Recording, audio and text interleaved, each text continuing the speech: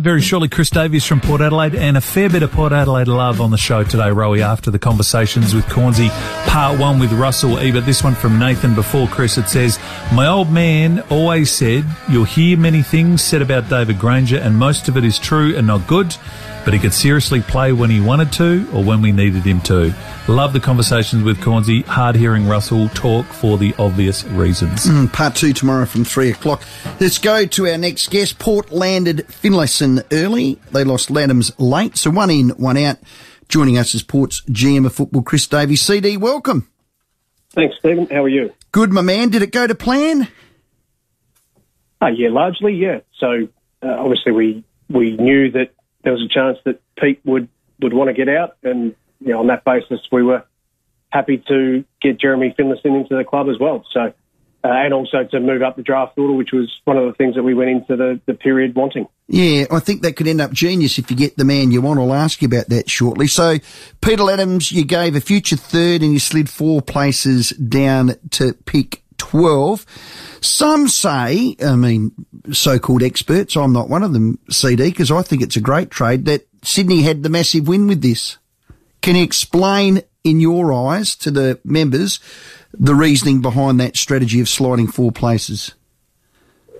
Yeah, so that was the cornerstone of what we wanted ultimately in any deal that included Peter leaving the club. We were pretty clear from minute one that something in the first round needed to be coming our way. So from a recruiting and list management perspective, I think our guys are suggesting that change from 16 into 12 with where the bids on the other players will come in the draft is a pretty significant cliff that we were most interested in. So, look, I get everyone's going to have an opinion on who's done well and not through the trade period. Yeah. We saw that as the important part to get a future third is obviously, gives us some additional flexibility as well next year. But, right now, really looking forward to the type of player that we can get at that sort of pick, and it'll be up to the club and our recruiting staff now to make sure that we maximise it.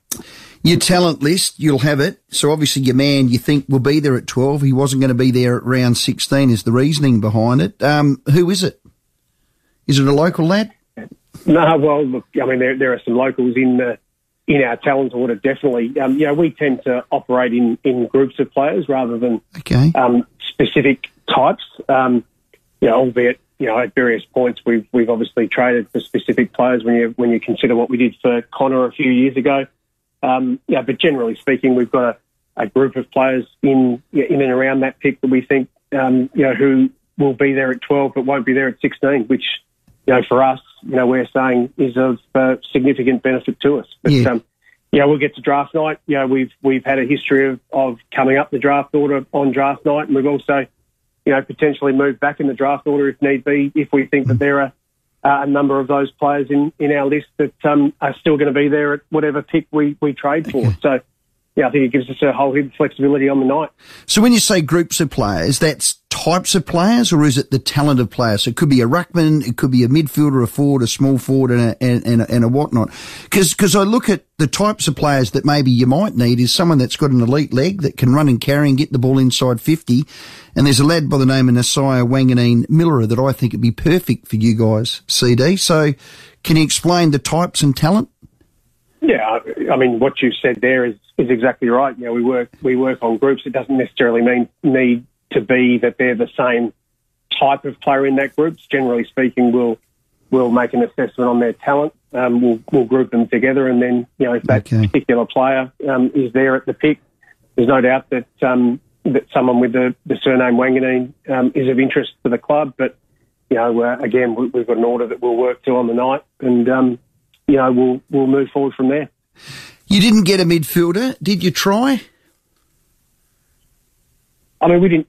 We tried during the trade period. We tried all of last year. We're obviously, we put our hand up for Jordan Dawson and we're unsuccessful there. So, I think we tried. But the challenge with all of this, Stephen, as you well know, is to make an assessment as to who is actually going to actually enhance your performance, rather than just contemplate adding depth.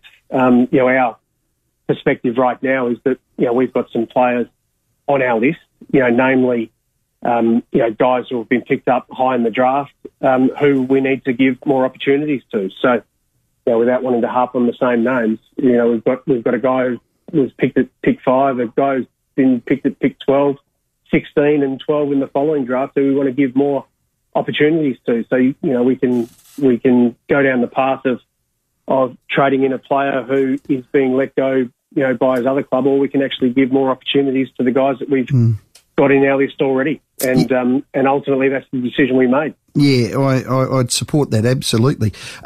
Amira or Mitchell, were they seriously on the radar? Did those names pop up, or that quality CD?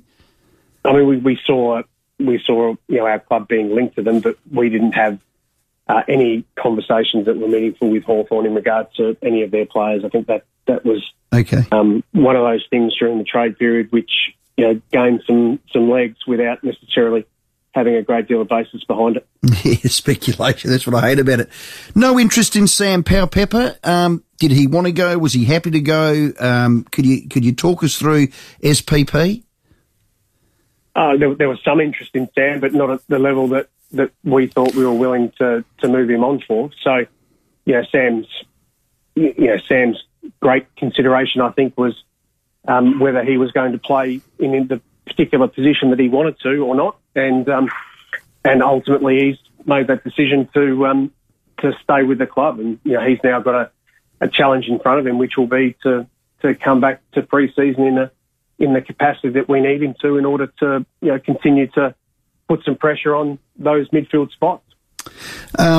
We had Cornsey on the show a couple of weeks ago, and he said Port's after a powerful midfielder that can break forward a stoppage and hit the scoreboard, Petrarca style, and he's right under their nose, and he said it was SPP. So how do you get him motivated to get fit? What you've sounded like in your presser today, you've thrown the gauntlet right at his feet, CD. Well, there comes a time, doesn't there, Stephen? So, from my perspective, that's exactly where my headspace is at. We've got a guy on our list who, with the right application and commitment, can help us out. So that'll be Sam's opportunity from here.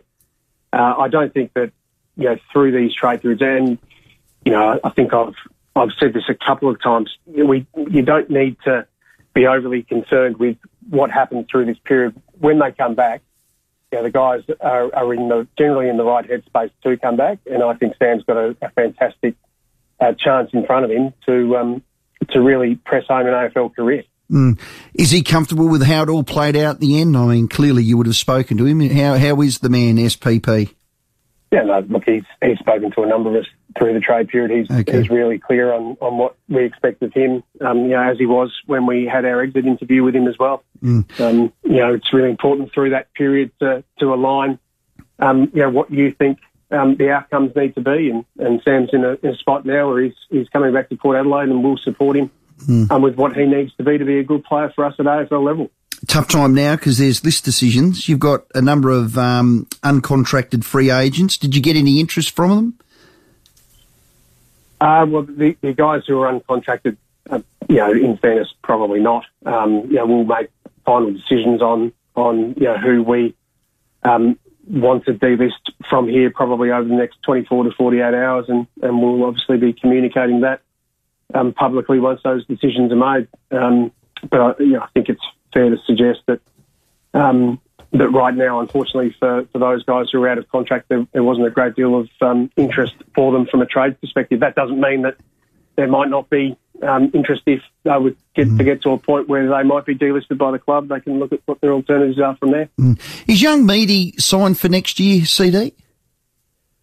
Yeah, Jackson Mead is, yep, yeah, absolutely. He's one of those guys that you look and say that, kicks the ball well on both feet, has an eye for goal.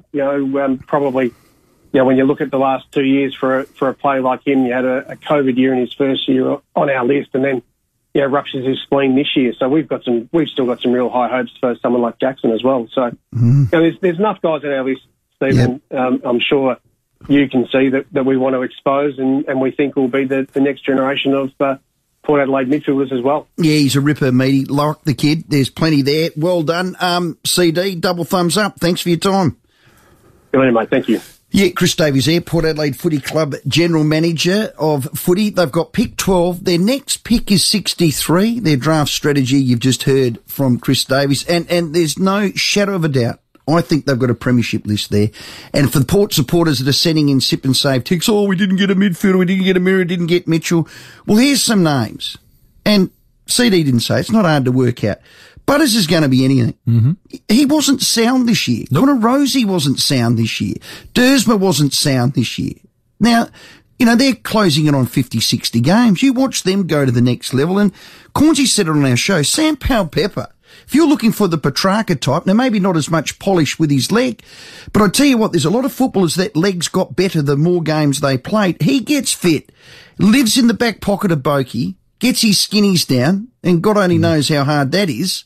I think there's enormous upside for that midfield. And it needs to be. Because that's what let them down in the final. No question in that prelim, their midfield let them down. Interesting to see how Sam lobs day one of pre-season. He'll be right. He's a good lad.